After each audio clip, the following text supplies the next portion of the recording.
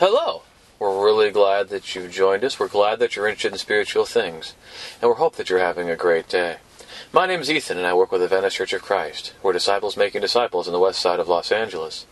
And we're glad that you've joined us as we continue exploring wisdom from Ecclesiastes. As the preacher says in Ecclesiastes, the 2nd chapter, I said in my heart, Come now, I will test you with pleasure. Enjoy yourself. But behold, this also was vanity. I said of laughter, It is mad, and of pleasure, what use is it? I searched with my heart how to cheer my body with wine, my heart still guiding me with wisdom, and how to lay hold on folly, till I might see what was good for the children of man to do under heaven during the few days of their life. I made great works. I built houses and planted vineyards for myself. I made myself gardens and parks and planted in them all kinds of fruit trees. I made myself pools from which to water the forest of growing trees. I bought male and female slaves and had slaves who were born into my house. I also had great possessions of herds and flocks, more than any who had been before me in Jerusalem. I also gathered for myself silver and gold, and the treasure of kings and provinces. I got singers, both men and women, and many concubines, the delight of the children of man. So I became great, and surpassed all who were before me in Jerusalem. Also my wisdom remained with me, and whatever my eyes desired I did not keep from them. I kept my heart from no pleasure, for my heart found pleasure in all my toil, and this was my reward for all my toil. Then I considered all that my hands had done, and the toil I had expended in doing it. And behold, all was vanity, and a striving after wind, and there was nothing to be gained under the sun. So I turned to consider wisdom and madness and folly. For what can a man do who comes after the king? Only what has already been done. Then I saw that there is more gain in wisdom than in folly, as there is more gain in light than in darkness. The wise person has eyes in his head, but the fool walks in darkness. And yet I perceive that the same event happens to all of them. Then I said in my heart, What happens to the fool will happen to me also. Why then have I become so very wise? And I said in my heart that this also is vanity. For the wise is as of the fool, there is no enduring remembrance, seeing that in the days to come all will have been long forgotten. How the wise die is just like the fool. So I hated life, because what is done under the sun was grievous to me. For all is vanity, and a striving after wind. I hated all my toil, in which I had toiled under the sun, seeing that I must leave it to the man who will come after me. And who knows whether he will be wise or a fool? Yet he will be master of all for which I toiled and used my wisdom under the sun. This also is vanity. So I turned about and gave up my heart to despair over all the toil of my labors under the sun, because sometimes a person who has toiled with wisdom and knowledge and skill must leave everything to be enjoyed by someone who did not toil for it. This also is vanity and a great evil. What has a man from all the toil and striving of heart with which he toils beneath the sun? For all his days are full of sorrow, and his work is a vexation. Even in the night his heart does not rest. This also is vanity. There is nothing better for a person than that he should eat and drink and find enjoyment in his toil. This also I saw is from the hand of God. For apart from him, who can eat or have enjoyment? For to the one who pleases him, God has given wisdom and knowledge and joy. But to the sinner he has given the business of gathering and collecting, only to give to one who pleases God. This also is vanity, and a striving after wind. So Ecclesiastes chapter 2 is following the setup of chapter 1, where we learn in the first verse that the preacher is the son of David, king in Jerusalem. And in chapter 12 and verse 9 that he wrote many proverbs. And as we can see from this description that we just heard about all the things he's able to do, that the person who could say this in the first person is Solomon, king after David, of whom it is said in 1 Kings had great wealth to the point where silver was counted as nothing in the days of Solomon because of how fantastically wealthy he and the kingdom were. And he established the main theme of his message, his sermon, that vanity of vanities, that all is vanity, that all things are a vapor, they're fleeting or vain, they don't last, and in a very real sense they are all absurd. And Solomon is looking at the way life goes on under the sun, on this planet, in light of the impermanence of life, the certainty of death, and the transience of all the material things that people hold dear. And to that point, Ecclesiastes is very disorienting, because the preacher is busy and active in stripping away the pretenses and the veneers and the vain imaginings that we like to believe about ourselves, what we do in life and in this world, and its lasting effects, or as the preacher sees, that it is not very lasting, in fact, at all.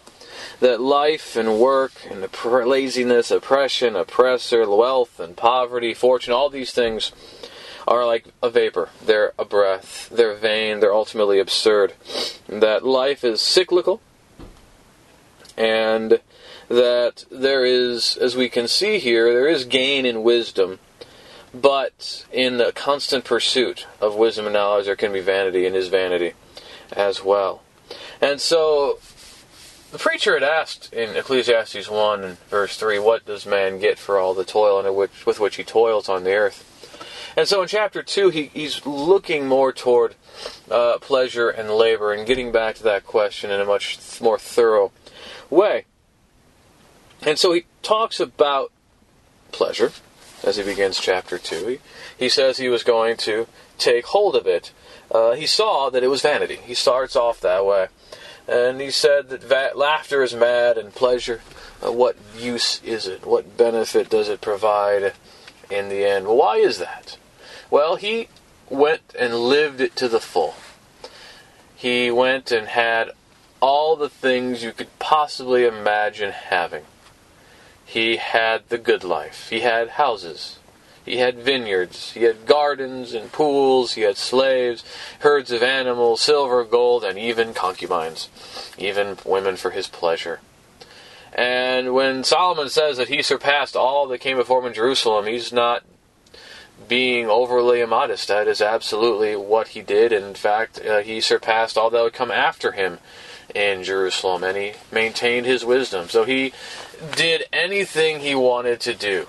And yet he saw in the end it was hevel, it was vanity or a vapor, that it was, as he says, a striving after wind. 3,000 years later, we can't find a whole lot of evidence for Solomon's existence in the ancient Near Eastern world. Some have used this to say that the biblical account has exaggerated the claims of what he did and who he is and what he's about. But the fact that that is a possibility shows that everything that Solomon says is true, because all these things that Solomon did, in fact, there's no evidence of it anymore. We may find a scrap here or there. We may continue to find a few scraps here or there in Israel and Judea area, but it's all gone. Everything that Solomon worked for, it's all gone. It doesn't last. Nothing that he had done in those terms lasted. And so he saw the end of it, that it was not lasting. He then turns to wisdom and folly. And he does see the benefit in wisdom, because as light is better than darkness, and the wise walk properly, the fool stumbles blindly. So he understands the value of wisdom, but nevertheless, he's very sore vexed by the fact that the wise and the fool both die. And then not only do they die, but the wise man is not remembered, and the fool is not remembered.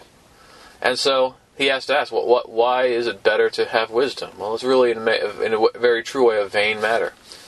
And so the preacher hates life because of that burden under the sun, that everything we do, all this effort that is expended, is in the end for naught. That it's a vanity, a striving after wind. And he then has that parallelism. He hates life, he hates his labor, because it must be left to another, in verse 18. And the preacher meditates on the nature of inheritance. You work hard in your life, but your son could be foolish or wise. And no matter what happens, the father has no control over it because he's dead. A skillful man can prosper, but is left to one who's done nothing to earn it, and that's a vanity and a great evil. And Solomon can think about how David, his father, left him the inheritance, And by all rights, Solomon managed it well, but his son Rehoboam would ultimately squander all of it, to the point where Judah was an impoverished nation because it was despoiled by its opponents. And so that became quite true in his own situation. And so we have that question again, what does man get for all the work that he does? Because if you go through your life and you work and work and work and there's no rest for the heart, that's just a vanity. It's a breath, it's a vapor. And it's a good thing to remember, because how many things that we worry about do they have lasting significance? A lot of times most of the things we worry about don't. And that's what the preacher is getting after. And so he establishes what's good for people. To eat and drink, find enjoyment and toil. That this is from the hand of God. That God has given wisdom and knowledge and joy to those who please Him. But sinners only collect and gather to see it given to those who please God. And that is a vanity, a striving after wind. And so the preacher considers the end of pleasure and labor. And he establishes in the end to be wise, to find pleasure in what one does, but to recognize that it's vapor. It's mist. It vanishes. And it's a striving after wind. We think about those illustrations that the preacher uses, and the way he talks about things as a vanity, as a breath. There may not be many more evocative images than as a striving after wind. Think about that for a second. To strive after the wind. If you run after trying to catch the wind. Sometimes you see little children do that, right? They're enamored with this wind blowing, so they try to reach out their hands to catch it. And of course, there's nothing to catch. You can't catch and lay hold of the wind. You can run after it, you can pursue it, but you'll never catch it. You can't hold it back. And even if you somehow could try to hold the wind back, it just becomes air. It just vanishes away. And so it's a very evocative illustration. We don't want to think about it this way, but the striving after wind, that so much of what is expended by humans and the ends to which they're seeking is just, it's fleeting. It's like running after the wind. If you are trying to just find pleasure and make pleasure the aim of life, or labor, anything under the sun is striving after wind, as we see here in Ecclesiastes chapter 2. Because all this energy is being expended and the results are impermanent. And trying to figure out many times what people are even really trying to get is elusive. Sure, they may be trying to get joy or pleasure or stuff, but why? What's driving that? And sometimes a lot of people don't even know. They feel like they need to do it. And it's not a great thing that we want to admit, obviously, to ourselves, but the preacher's right. What are we trying to accomplish with our endeavors? Do we seek pleasure? Well, that feeling doesn't last. You can't hold on to it. It's fleeting. It's a breath. It's as gone as soon as you've had it. You seek to accumulate stuff. Well, you may be able to hold on to it while you're alive, but then it goes to somebody else. And they may squander it, or it may all perish. So, we don't want to think about it. It's a tough pill to swallow, but he's right.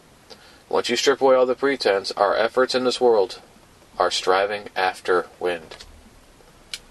But the main thrust of this section is that the preacher is in looking at the end of pleasure and labor. When we say the end of pleasure and labor, he's considering the extreme.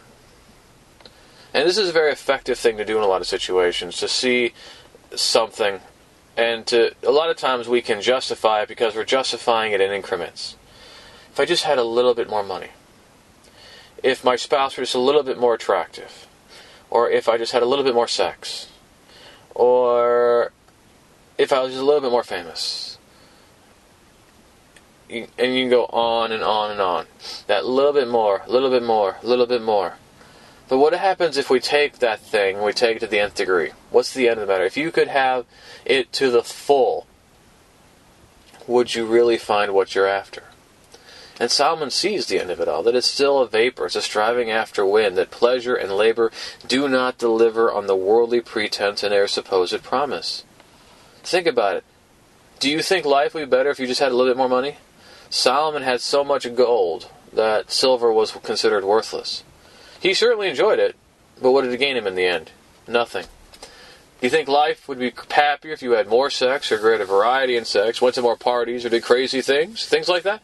Well, Solomon had a whole lot more of that than you can imagine, and he sure enjoyed it, but it didn't last. It was a vapor. It was ephemeral. Do you think life would be great if you had a nice house, added a garden, maybe a pool?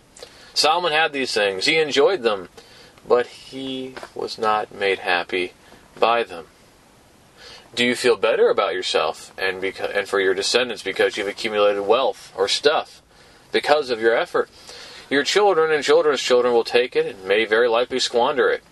It won't mean anything to their children like it meant to you because they didn't have to work for it. They were given it. And I think we've all known of situations and circumstances where we've seen where somebody certainly didn't appreciate what they were given because they didn't have to work for it. So Solomon needs to be the preacher. There's a reason why he's the preacher, because he is the example in extremis. He is the one who experienced all these things well beyond anything we might imagine, and they didn't satisfy. So if we start thinking that if we had just a bit more, and that would make us happy, then we're really not content. And that bit more will never be enough. Because let's say we get that bit more. At that point, you just want a bit more. And then you want a bit more. And then you want a bit more. There is always reasons to want more. And that's why, in 1 Timothy 6:6-10, Paul warns Timothy about those who have a desire for money. They're ensnared by it, that it leads to all sorts of evils. We live up to our income level. And if our income level goes up, we live up to that. And so on and so forth. If we want the fancy technology or object and get it, we're just going to want the next level of fancy technology or object. And it doesn't help that we live in a world full of forces trying to tell us that we don't have enough, that we are not enough, and we need this product or this information or this or that to make us quote-unquote complete. But even if we go and use those products or have that experience or get that information, are we more complete? No. We're just left wanting more or the next one. Instead, we do better to find contentment in who we are and what we have, to enjoy the work we do for what it is, and not pretend that it has to last on earth forever. Now, the preacher does also talk about wisdom and righteousness. He commends wisdom in serving God in Ecclesiastes 2:13-26, and therefore it's not complete nihilism. It's not complete despair. There is value in wisdom, but the fool dies like the wise dies. And so in the end, it's just limited. Because the idea that the sinner just works and gathers for one who is righteous may see some fulfillment under the sun at times, but the believer maintains the hope of the ultimate fulfillment of this in the day of judgment in Acts 17:30-31 and Revelation 20:11-15. And to serve God, after all, is the only way out of the existential despair of life under the sun, because the preacher is right about the way things are if the only life there is to live is this life. But God's existence and what God has done for us in Christ grounds our hope that there is life beyond this life. So the preacher is doing still a very valuable service, that we understand that we can't put our trust in what we're doing today and the way we're doing it today here on earth, because it's a breath, it's a vapor, a striving after wind. We cannot trust in this life only, because Solomon showed us the end of pleasure and labor, because he experienced it. There is temptations for pleasure and work and security. They promise a whole lot, but they don't deliver very much. It's not all it's cracked up to be. That's what Solomon's trying to tell us. Interestingly, that this idea of the argument to the extreme is also used later by one of Solomon's descendants, by Jesus in Matthew chapter 16. And he says in verse 25, "For whoever would save his life will lose it, but whoever loses his life for my sake will find it. For what will it profit a man if he gains the whole world, but forfeits his soul? Or what shall a man give in return for his soul? For the Son of Man is going to come with his angels in the glory of his Father, then he will repay each person according to what he has done." So Jesus here is also talking in extremes. What would you give for your soul? The world? What would you gain if you gain everything but you lost your soul? If you could gain the whole world, if that were possible, if everything was under your command, You may live well for a few years, but then you will die. It will be as bent as a vapor, a breath, a mist, a striving after wind. And now what? So Jesus uses the argument to the extreme to show that you can't say, well, Jesus, if I just had a little bit of this on earth, a little bit of that on earth, then I'd serve you, or then everything would be fine, or I'm more than willing to have what I've got here on earth for my soul. No, that's just crazy talk, because that will never satisfy. That's not what we've been called to. That's not what life is all about. So let us not sell our soul for temporary earthly pleasure. Instead, let us consider what Jesus is saying there, to see that we need to serve God in Christ, to trust Him, to find contentment with what He has given, and to be saved, because a day is coming where the reckoning will take place. And we do well to serve Him and to obtain the resurrection, where life will no longer be a breath, and it will not be a striving after wind. We're going to thank you for your time that you've spent with us. We hope that you've been encouraged by it and have come to a better understanding of the wisdom that we get from Ecclesiastes. If you have any questions about any of the things that we discussed from Ecclesiastes, maybe you'd like to talk more about some of these principles, maybe you've got other questions, maybe you just need to talk, you have a prayer request or something else is going on, any way I can be of service, please let me know. Please contact me through my website, deverbovitae.com. That's www.deverbovitae.com. And if you'd like to learn more about the church in Venice, maybe we can be of service to you, please find us online at VeniceChurchOfChrist.org. We're also on Facebook, social media, Twitter, Google+, Instagram, other forms of social media at Venice Church or Venice Church of Christ. We again thank you. Have a great day.